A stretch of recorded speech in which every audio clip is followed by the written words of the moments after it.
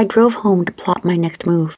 I told myself that I would go right to my computer and start searching for a new job. I would use Paul as a reference. He couldn't say no after all of this, and it would be a sure thing to get another job. Instead of this, though, when I got home, I stripped out of my clothes, put on my comfy sweatpants and my favorite t-shirt, and didn't even bother taking my makeup off. Then I climbed into bed and realized how much I had truly fallen for Paul. It wasn't just the really good sex. I thought there was something more there, some deeper connection.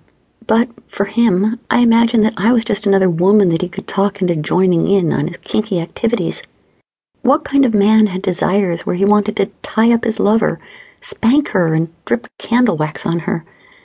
It wasn't normal. Or was it just because he'd been with so many women that regular sex was boring? Or was it because he was abused at some point?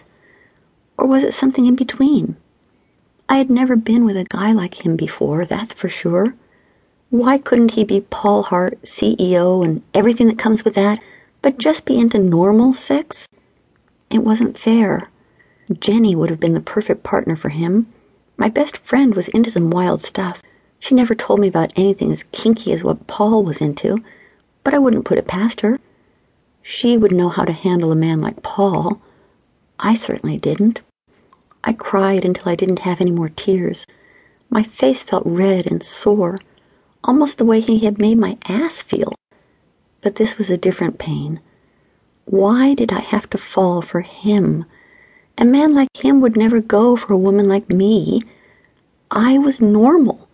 He was a billionaire, not to mention a very kinky billionaire. I wrapped myself in the covers and hid my head. I fell asleep. I woke when my cell phone rang.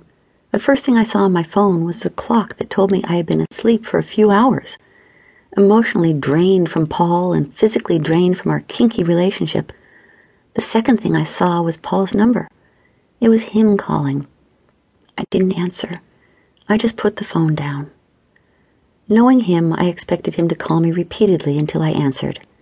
Instead, he only called me once, and then, a short time later, my phone made the tone to let me know I had a new message. I couldn't stop myself from dialing into my voicemail to listen to the message. His calm, seductive voice on the end sounded so casual. "Hey, I was just checking in on you to make sure that you got home all right. Give me a call if you need anything."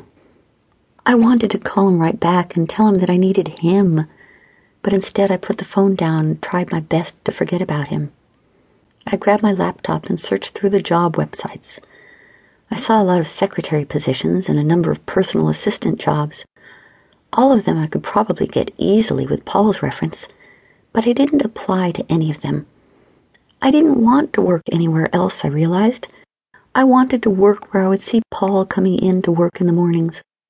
I wanted to be where I could just take an elevator to his office at night. What was wrong with me? He was more toxic than my ex-boyfriend, Brian. He called again just before 5. On the voicemail, he was still calm and cool, but the space between his words told me that he was thinking about each word carefully. "Olivia, how are you? I was just calling to say that I miss you, and I'm thinking about you. I really called to say that you have a position here if you want to come back. You don't have to be a receptionist either. We have an opening in our marketing department. I know that's what you wanted. It's not because of what happened either, nor is it because of our relationship. It's because you would be good in the position. Anyway, I have to go. I have a meeting in a few minutes. Call me." I knew that even with a reference from him, I would never get that kind of position starting out at another company. However, the only reason that he wanted me in the marketing department for his company was because of the explicit sex we had. It had to be the only reason. When my roommate came home, I didn't tell her anything.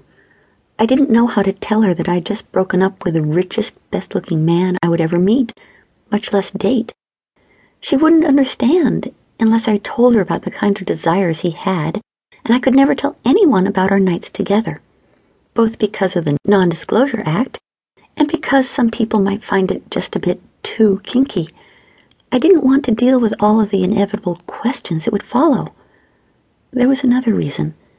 It was because what happened in the bedroom was between us, no one else.